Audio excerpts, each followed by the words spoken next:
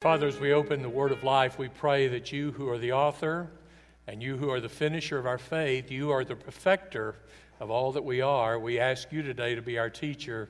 As we walk across the pages of Scripture, may we walk in paths of righteousness where you would direct us, not in human opinion, not in supposition, but rather in divine revelation.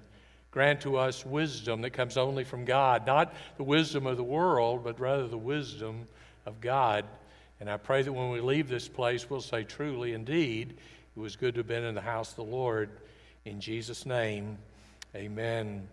I hope you have your Bibles. If not, I hope you'll make friends with somebody next to you that does. Today, I deliberately did not ask Kelly to put this text on the screen, not because I know you can't see it, but I want you to have this in your Bible with your finger on your Bible. And if you want to mark something, it's in your Bible and you can find it later. So often when it's on the screen, you say, well, I failed to write that down or I didn't have my Bible open. Please today open your Bible to Psalm 55. If you have a friend, if you didn't bring a Bible, make a friend next to you and say, may I look on with you? There's something about the fellowship of sharing the Scripture with a brother or sister in Christ that builds your own faith, and I would encourage you to do that today. The message today is on the theme of comfort, but it's on a very troublesome text or topic, and that is, we're going to talk about today comfort when I've been betrayed. If you've lived long enough, you've been on both sides. You have betrayed a friend, sometimes not intentionally and didn't realize the harm you would cause. Sometimes you've been on the end of being betrayed. It's not fun on either side. If you were the betrayer and it was accidental or truly not malicious, let me say it that way. You shared something, in retrospect, you wish you hadn't shared, it created great harm. You've beaten yourself up many a time to say, boy, I wish I hadn't done that. If you've been on the receiving end, likely you may still be limping, depending on how close the person was that did it and how deep was the cut that was made. It has been said, someone said, betrayal never comes from your enemies. It always comes from someone that you trust the most. Betrayal's not new. It's been around since the beginning of time. In fact, we know that Jacob not only betrayed his brother Esau, he betrayed his daddy when he put that hairy animal skin on his arms and told his father, it's me, who his father couldn't see. Isaac was up in years and couldn't see. He said, touch my arm, Dad. I'm hairy. I'm not smooth skinned like Jacob. It's me, Esau. He not only betrayed his brother, he deceived his father. The prodigal son deceived his father. Now, you got to be low. And some of you, I hope, are not in that crowd. But you got to be pretty low if your dad has been a good and giving and godly man and you willfully set your face against him, do something that was totally despicable. You betrayed your daddy. We think about Absalom. We're going to talk about him in a minute, who betrayed his own daddy, David. David was a great ruler, but he's a bad dad. In fact, Scripture says he could not bring himself to discipline his children. And one of his sons, Absalom, turned in rebellion against him and led a coup against his dad, who was king of Israel. And not only that, David's trusted confidant, prime minister, David was king. His prime minister was a man named Ahithophel. And Ahithophel was mad at David, so he joined Absalom in rebellion against the king. Do you know what that feels like? If you had a friend that turned on you and said some really ugly things to a circle around you, and you thought, what in the world happened? Why would you do that? Well, see, truthfully, betrayal is not new. In fact, Judas betrayed Jesus. I've often wondered how many times in hell, and Judas is still there, been there now 2,000 years, wonder how many times in hell Judas replays that night in the Garden of Gethsemane. See, Matthew's gospel says when Judas approached Jesus in the darkness of the garden, betray him, Jesus looked at him knowing what he's going to do, and he said, friend, oh my, Judas is in hell today.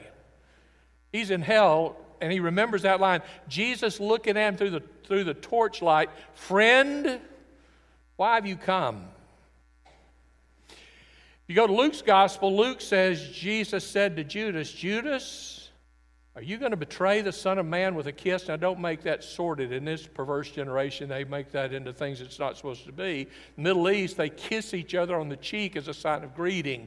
Much of Europe will do that. You'll see two men who will kiss each other on the cheek. I hope that doesn't spread to America, but that's the way they do it. And so Jesus said to Judas, did you come out here to treat me like a friend and give me a kiss of greeting like you're my friend? And in Matthew's gospel, he says, friend, why have you come? Last words ever spoken to Judas on planet Earth by Jesus Christ. Betrayal's ugly. Many times you can trace the motive of betrayal. Betrayal can come about because of bitterness that somebody's had brewing in their spirit for a while, or just sheer revenge. I'll never forget what you did to me, and I said then I'd get you, and today I'm going to do that. So it can be out of revenge. Sometimes betrayal can come as a result of resentment. Sometimes through self-advancement. Many people today got that promotion because they were just so good knifing the person under them that they were made to appear to be incompetent and not worthy of promotion. Betrayal can come for a lot of reasons. When a person is betrayed, the feelings and one who's been betrayed are the same. There's immediately that sense of denial. If you've ever been with someone who's been betrayed, they just want to say over and over, I don't know why they did that. And they're trying to process, did this really happen? I'm not going to wake up and this is a horrible dream. There's disbelief. I can't believe they did that. Why? We've been to dinner together. Our families went on vacation together. We go to the lake in the summer together. Our kids play on the same ball team. We go to the same church. We've been in class socials together. And there's that sense of disbelief. You do that to me. Why did you do that? And there's not only disbelief, but there's a sense of real disappointment. I find it so strange today that young people, and many adults too, want to put everything on Facebook. That is dumb, dumb, dumb, dumb, dumb, dumb, dumb, dumb. Because the person who reads that with interest today is your potential nemesis tomorrow, and now you've loaded their gun. Always be interested, always be aware that when some people get around you and want to talk about some event, they want every detail. That same person who's listening intently today, if they turn on you tomorrow, you gave them the ammunition for their gun. Betrayal has disbelief, a sense of disappointment. And then betrayal always is a time you're aware suddenly, and sometimes it may be a week or more, but you begin to realize all you lost. You not only lost the friend that betrayed you, but you've lost a sense of security. Your world is shaken. You've lost a sense of joy. You've lost a sense, in some cases, of purpose. You just can't function. And so you begin to assess the damage and realize the loss that this betrayal has cost you. And sometimes it's very extreme. And then you have the desire, I just wish I could get away. I don't know how many times I've talked to people who feel like they've been betrayed either in a marital affair or because of something done to them in business or friendship or a social club, athletic club, whatever. And they say, preacher, I just wish I could get on a plane and fly somewhere. Well, you can do that, but here's the problem. The one that's hurting is you, and what you've got in your heart is going to fly with you on that plane. And when you land at destination B and get off the plane, not only do you have your baggage, you got your baggage.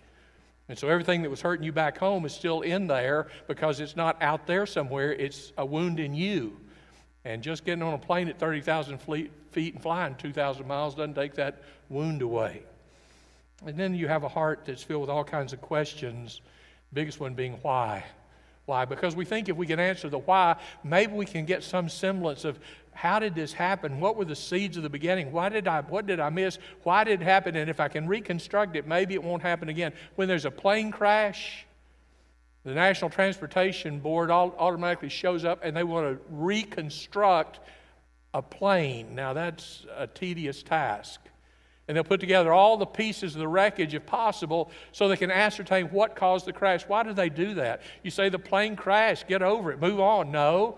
NTSB is saying, listen, if we can understand, was it a mechanical failure? If so, we got to get that mechanical part fixed, because if it fails, it's going to kill somebody again. If it's pilot error, we need to prepare the pilot for that kind of turbulence or that kind of a mishap so that next time a pilot will say, thank goodness I trained because that happened to me and I didn't go down.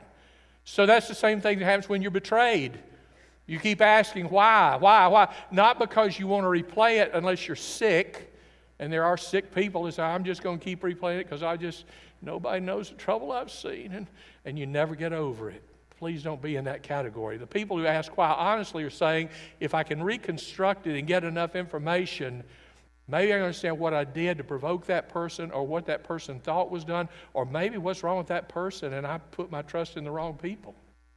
And so not only you go through disillusionment and disappointment, you ask 1,000 times why. With that in mind, I want you to look with me at Psalm 55, and today I'm deliberately going to move around within the psalm, not because it's not divinely inspired and the way it flows is fine, but for my purposes to describe David's feeling, I want to put it in a certain order of things. And so I'm going to look at three things with you. First of all, the person behind the betrayal, the pain that's caused by betrayal, and the process that deals what you need to deal with after you've been betrayed. Look with me in Psalm 55. Let's begin in verse 12.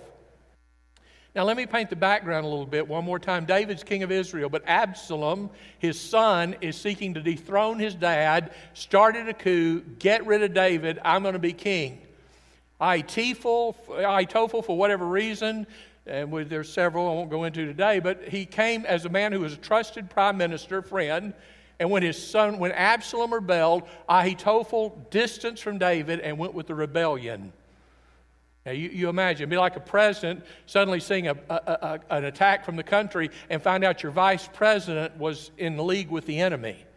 And that's what happened with David. This man who was his closest confidant went with the enemy, his son, to kill him, to destroy him. And so we pick up the feeling of betrayal. David states it very clearly in Psalm 55. Look with me in verse 12. He says it's not an enemy. What does that mean? This thing that I'm hurting is not a Philistine. He's not somebody from the Hittites or Amorites. It's not an enemy who insults me. Otherwise, I compare it. It's not a foe who rises up against me. Otherwise, I could hide from him. David said, I've often hidden from my enemies. Well, then what's the problem? It's you. Now notice he doesn't say it's him. Him means it's third person. I'm pointing across the room.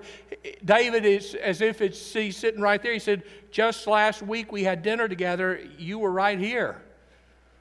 Just last Thursday we had a council and conference together and you were right here. It's you. See, if I say it's him, there's a sense of distance. When I say it's you, that's close. I mean, that's personal. And David says, I'm thinking what's happened. It's not a Hittite. It's not Goliath. It's not from the land of Gad. It's not one of these weird enemies. It's you. And you feel the pathos. You, my friend, you who broke bread with me, it's you. And look what he says. Then he describes him. He said, it's you, verse 13. You're my companion. What's a companion? Somebody you do everything with. You're my good friend. Not a friend, close friend. Then look what he said. We used to have close fellowship. That means breaking of bread. In Scripture, when you hear about fellowship, it's two people at a meal. They're breaking bread together. How close you got to be to break bread? Right here. How close was Judas when Jesus said, it's the one who dips his bread in my dish? How close is that? So he said, it's not somebody out there on those other side of the mountains that's going to attack me.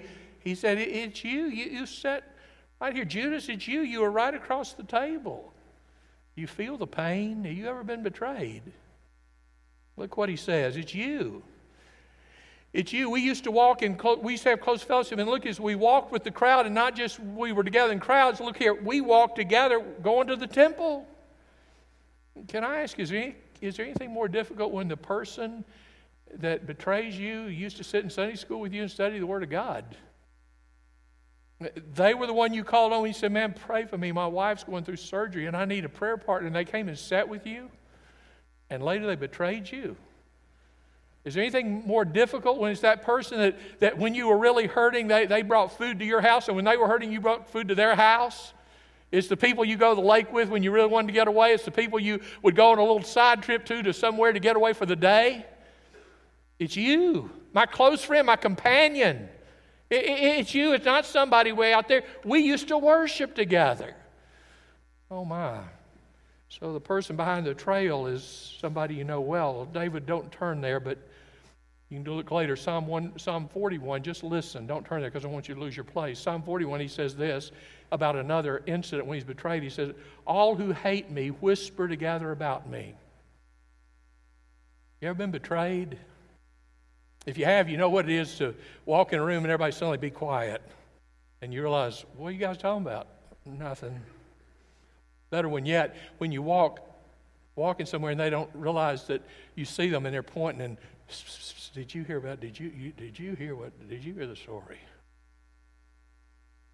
See, David said, listen, this one who's my good friend, he hates me, and all who hate me are whispering together about me. Psalm 41:9, even my own familiar friend in whom I trusted, who ate my bread, has lifted up his heel against me. What does that mean, lifted up his heel? I've told you before, in the Middle East, in biblical times, when they ate on a table. It was maybe a foot to 18 inches off the ground. And so you recline on your elbow, eat with your right hand. And the food was right here, so it was you're on the ground.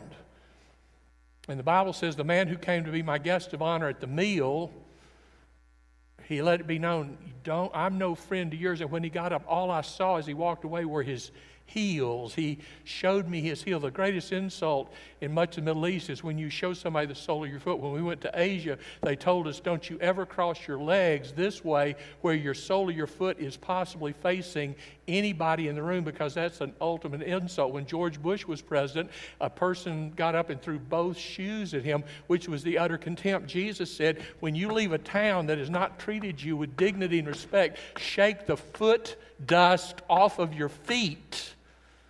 Ultimate contempt. When you leave the dust of your feet that stepped in everything from where a dog's been to garbage and mud, and you say, I don't even want to take the dirt from your town with me. The Bible said the one who used to be my friend has turned his heel against me. It's the picture. The second picture is Agri. It's the farmer who always takes care of his mule or his horse is doing his plowing, and he goes in one day to feed the horse, and the horse in a moment just turns around and kicks him with his back hind leg. He said, I fed you and you kicked me? You ever been betrayed? David gets it. Then look at the pain of betrayal. Look at verse 21 and 22 of Psalm 55. See, the person wants to betray you. They've been thinking a long time how they're going to say what they're going to say to make you look bad.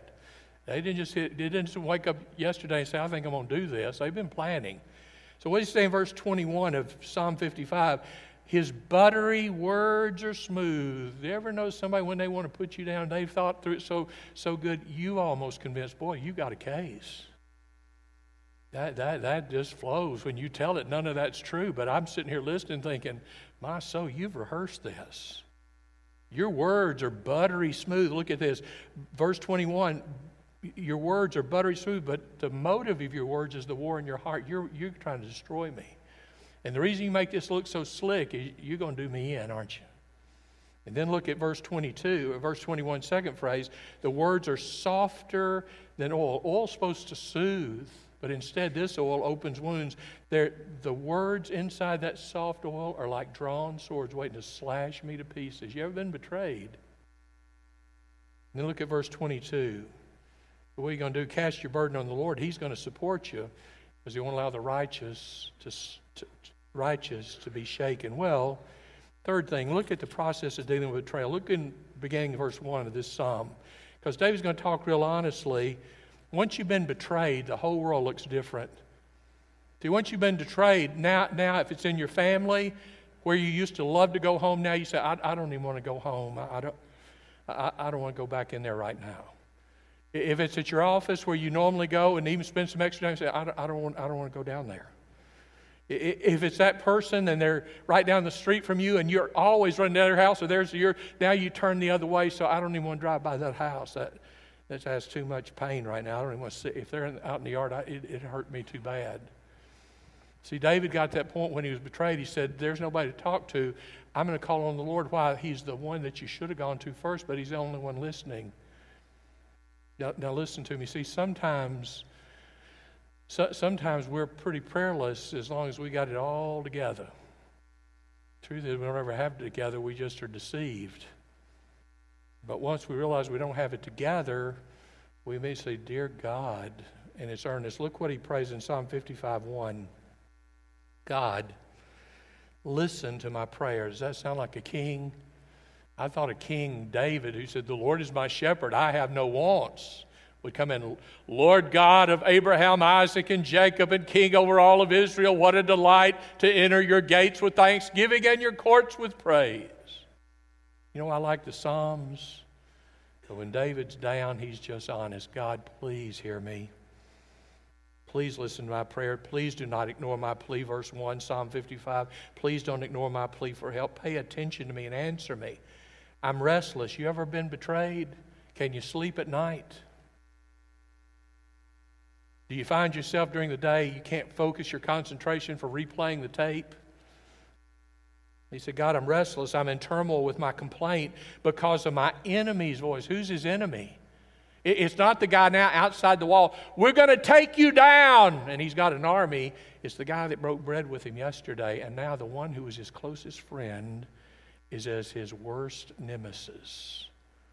And the voice of my enemy keeps ringing in my ear. What was melody to my heart on days gone by when he or she would call me, today their voice is like a sword. My enemy's voice, look at this. My enemy's voice, because the pressure of the wicked, that doesn't mean wicked people. It means the wicked one is placing in their mind and throat thoughts and words of destruction. What does Satan love to do? Kill, steal, and destroy, and he can use any one of us. Why should we be alert that Judas was one who betrayed Jesus? There's some who say, well, I wouldn't do that because, I go to church and I know Jesus, so Judas wasn't a church attender. And Jesus didn't know Judas, and Judas didn't know Jesus. You see, the truth is there is the potential in anybody to either be the betrayer or the betrayed. And so here David said, I can't believe it because this one who I trusted, my friend, look at this. He says in Psalm 55, my enemy's voice rings in my ears because of the pressure of the wicked one who keeps pushing him to do wicked things. They bring down disaster on me. In other words, they're not going to quit till I'm done. And they harass me in anger. What does that mean? They mock me. They laugh at me. They point at me and say, look at him. Boy, look at her. What a joke. And you were my friend. And look what he says, my heart shudders. You ever been really wounded? And your heart doesn't settle down. It's beating so fast you can't. You have a hard time breathing because your heart's fluttering or shuddering. And David gets it. He said, my heart shudders within me, terrors of death. He said, I'm not going to get out of this, am I? See, when you get deep enough, everything in you goes off and you say, I'm not going to survive this. This is the big one. That's what he said here. Death, terror of death sweeps over me. Fear and trembling grip me. Horror has overwhelmed me. And here's what he said. If I just had tickets on Southwest Airlines, I'd fly away, right? See, here's the person who said, if I could just get back to Florida last summer, we had the best time on the beach. I'm flying to Florida. I think that'll do it. And you get off the plane, go to the same hotel and walk on the beach, and you die. Because now the sun that was so refreshing last summer is now like it's got your name and it's baking you. And the sand that was so comforting is now irritating to you. And you go to that restaurant where the food was so good and you say, I don't even have an appetite. David gets it. He said, if I had the wings of a dove, I'd love to fly away. But here's the problem. When I land, I've still got all that in here. And I can't get away from it. Then look what he says. How far away I would flee if I would stay in the wilderness if I could. Look at verse 9. Lord, please confuse the speech. In other words, it's flowing so smoothly even after I'm gone. They just won't let up. They're just really trying to do me in and not only wound me, but now eradicate me. And look at this. He doesn't see the city of Jerusalem the same. Have you ever noticed when you've been betrayed, you don't see that neighbor's house the same? And you don't see your job site the same, and you don't see your store the same. You don't see the streets where the park is the same. You don't see the ball field the same. Everything in the city now looks different. Look what he said in the city. Lord, confound their speech, for now everywhere I look I see violence. What does that mean? See, when you've been betrayed, the enemy wants you to think, that's what they're all thinking. That's what they're all thinking, and you don't know any different. So say everywhere I look, it's like violence and strife. And then how persistent is your enemy to get you down? Look at this, verse 10. Day and night, they're making the rounds on the walls, and crime and trouble are within it. Destruction is inside. He said, wherever I look, if I try to go back to the office late at night, if I go to my friend's house, another friend's house at night, John Brown, if it's not like they're sitting out there on the curb watching me. If I try to go to the park and with my children, they're already there. And it's like I can't get away from them. He said it's violence everywhere, and trouble is on every side, and they're after it day and night. Destruction is inside. Oppression and deceit never leave. And so what does David say he's going to do? Verse 16, I'm going to call to God. The Lord will save me. And I'm going to complain. If they're going to be at it night and day, I'm going to be at morning, noon, and night in prayer because he's going to hear me. Verse 18, though many are against me, I believe God's going to deliver me. Well, that's the biblical approach. Very quickly, and I probably won't get through all these, but let me try to share 4 or 5 quickly. What do you do when you're the betrayed? What do you do when that person who's been your friend becomes your nemesis? First of all, you honestly, now please, this sounds so stupid, but it won't if you've been betrayed. You honestly assess the damage done. What does that mean? See, when we're hurting, we fly off in 14 directions, and we make the problem bigger than it is. And here's what you superlatives. Well, I don't know why everyone down there, everybody down there was against me. I never did like that job. That whole office came out. I never liked that neighborhood and that ball team, those bunch of hypocrites. Those parents always treated us like dirt, and they treated my son like dirt. I hate all of them. Is that a fair assessment? That's anger speaking. When I say assess honestly, I mean, what really happened? Define it. Why? You go to a doctor and you list all the symptoms. He said, well, I'm going to do a quick x-ray or an MRI because I want to really zero in what's the problem. I hear the symptoms. If I'm going to treat you, I got to know honest assessment. If you just keep throwing out superlatives, the whole world stinks, you're never going to get better because now you're never going to trust or love or respect anybody. So when I say honestly assess, don't be in denial. I don't accept that. Didn't happen. Yeah, it did. And you don't go the other extreme. Well, it's all bad. The whole world stinks. No, the world's still got daisies in it. You just got to find some. Secondly, you pray. You say, well, duh. But no, hear me. Because sometimes people think, I can't pray because I don't have anything to say to God that's positive. You don't think He knows the negative. Now I'm going to say something, and some of you are going to get shocked. But that's okay. It won't be the first time. Probably good for you today. Here it is. See, we're afraid to pray if we can't pray, Our Father, which art in heaven, hallowed be thy name, thy kingdom come. That's a great prayer. Jesus taught us. Father, thank you for all the blessings you bestow on us. You are a merciful God. That's a great prayer. But there have been times in my life I couldn't pray that prayer. And there are times in my life I've gone to Psalms. Now, this is going to shock some of you, but that's okay. It's all right. You'll get over it, and I've gotten over it.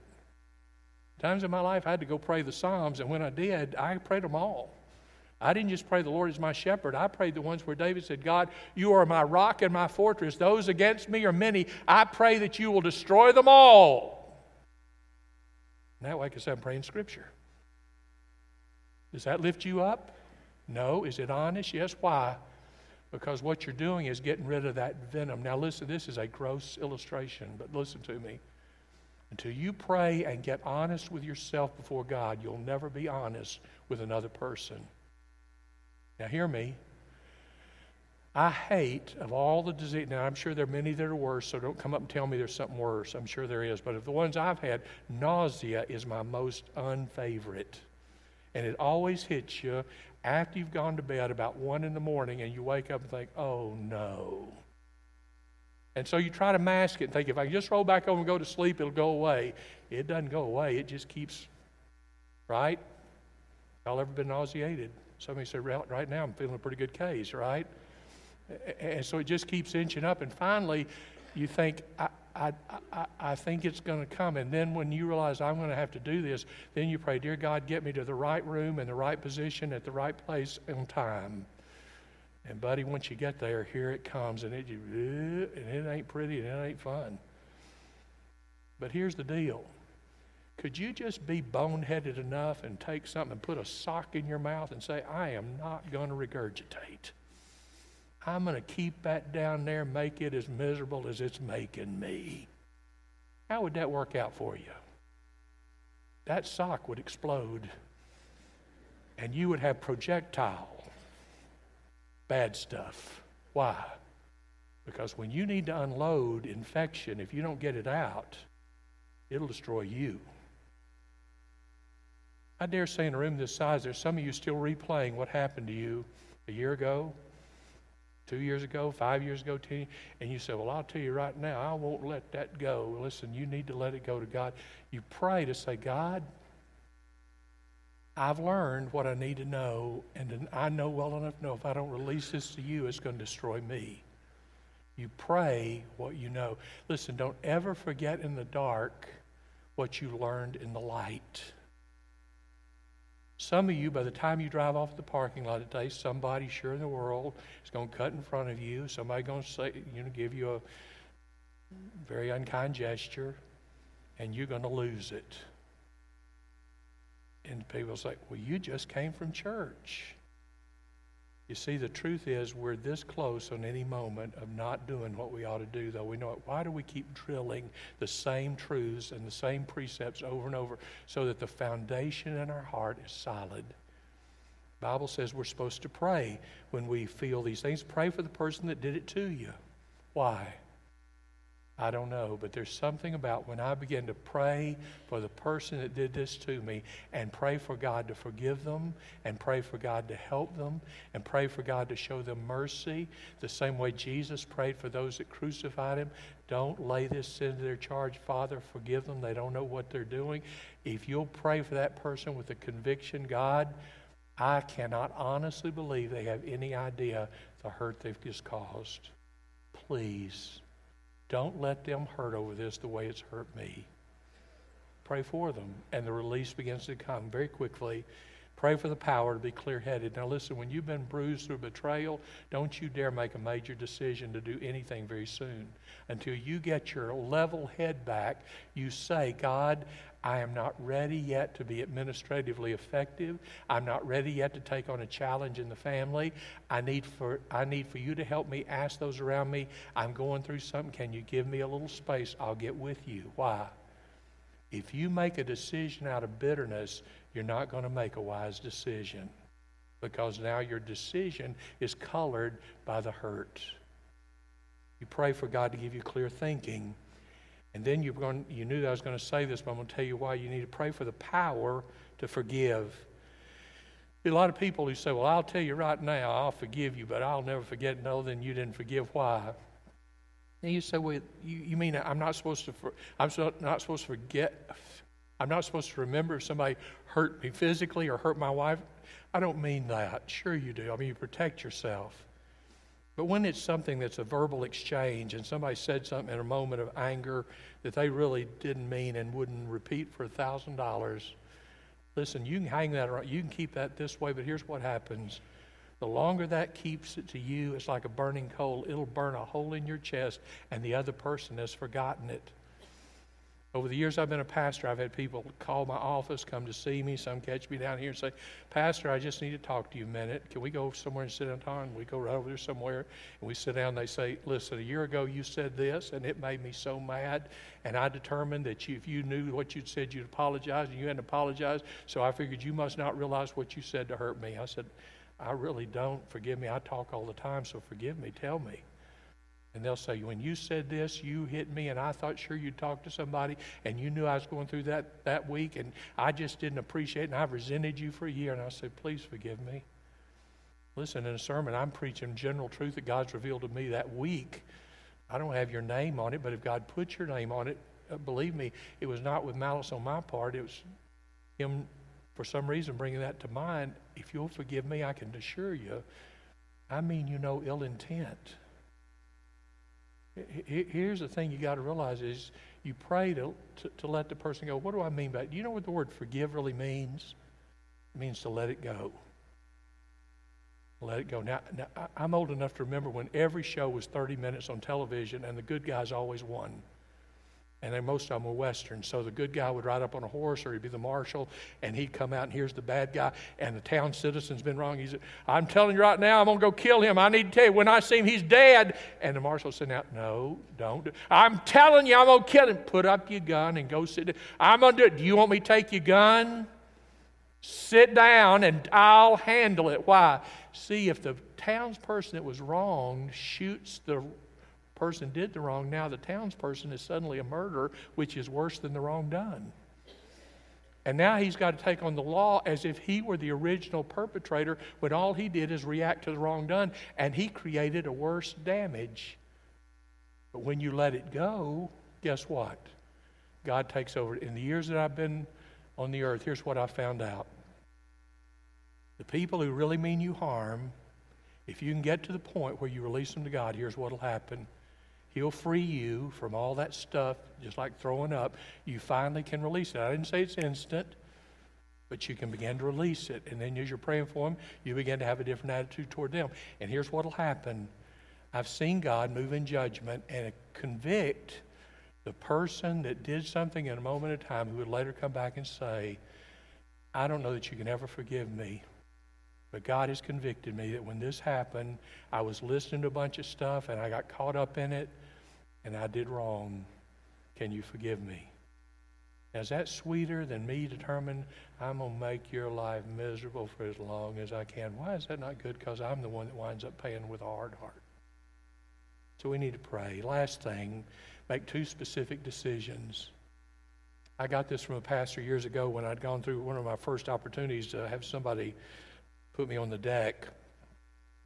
I called an older and wiser pastor. I said, I know you've been in ministry a long time, and I'm sure this has happened to you. I don't know how to deal with it because this person was a leader, and I really respected them, and here's what they did. And he said, Nick, just get ready. That's going to happen, I'm sorry to say, several times before you wrap it up.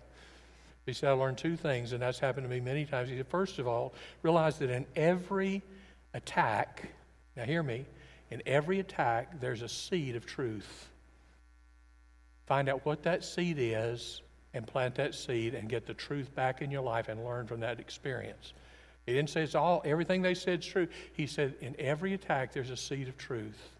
Find out what the real issue is and benefit from that. But he said, secondly, do this. Once you've gotten that seed out, just like a blackberry out of midst of thorns, he said, you take a hefty bag with everything else that was said and you put that hefty bag on the curb and forget it. Because if you keep replaying that, all that's going to do is make you angry, not only toward them, but to their associates, and then to people who are like them. And he said, your call is to serve Christ, not to determine what men need to have by way of discipline. Good counsel. 1 Peter says this. Peter knew pretty well what it was to betray and to deny, didn't he? In 1 Peter chapter 2, here's what he says. You were called to this. What? He's talking about suffering. You were called to this because Christ suffered for you, leaving us an example you should follow in the steps of Jesus. Now listen to what he said. He didn't commit sin. No deceit was found in his mouth. When he was reviled, he didn't revile in return. When he was suffering, he didn't threaten, but entrusted himself to the one who judges justly. So what do? We don't turn on others. We do what Jesus did. Father, forgive them. They don't know what they're doing. Some years ago in Keble Chapel in Oxford, there was a very notable painting called The Light of the World, done by a noted artist, Holman Hunt. And this painting was remarkable. And a gentleman, a noted Christian layman, was standing there admiring the painting in Keble Chapel in Oxford. And here comes a tour group. If you've ever been on a tour group, you know we talk a lot and cut up and carry on. And it's very distracting to people who want to be quiet in an art museum. And so here came this tour group, and the tour guide was trying to get their attention. Listen up. This is the painting of the light of the world. He's describing about Mr. Hunt and how he painted. He said, now originally this painting was done for over $6,500. And the layman who'd been standing there watching said, excuse me, sir, may I say a word to your group about this painting? He said, are you an art aficionado? He said, no, but I know the subject, Jesus. He stood up where the tour guide was and he spoke to the group. He said, ladies and gentlemen, that is a great painting by Holman Hunt called The Light of the World, but I got to tell you, the original cost of this painting of Jesus didn't cost $6,500. He was betrayed for 30 pieces of silver. You know what's amazing to me? It's how many times we betrayed our Lord and we want to get mad at others who betrayed us. Someone said, still as of old, now listen to this, still as of old, man by himself is priced. What does that mean? You and I, by how we act after we've been betrayed or act in the midst of trials, we tell people really what we are. Man, listen to this saying, as of old, man by himself is priced for 30 pieces of silver. Judas sold himself, not Christ. I wish it weren't true, but I'm going to tell you something about myself, and then I'm going to tell you something about you. I'm a betrayer, and I'm in a room of bad company.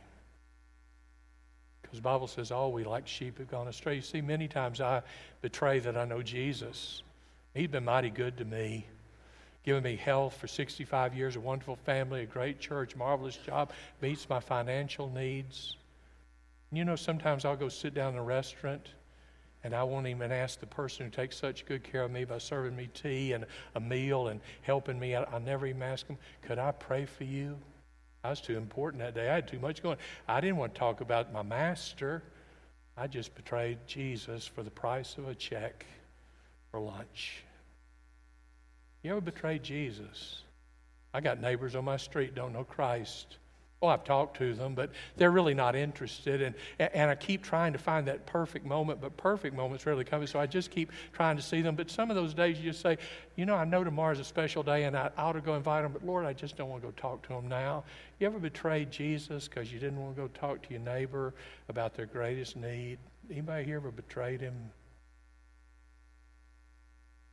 You're looking at a betrayer, not just of anybody. I betrayed somebody who's my dearest friend. He knit me together in my mother's womb. He's ordered every step of my life. He's taken me by the hand like a little boy for 65 years. And when I'd follow him, I'd wind up in paths of righteousness in the abundant life that he promised. I've been filled with his Holy Spirit, sealed until the day of redemption. He's preparing a place in heaven for me.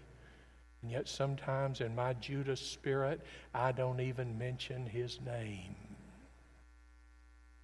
You know what? I'm in a bad company because we're all sinners. So here's the question.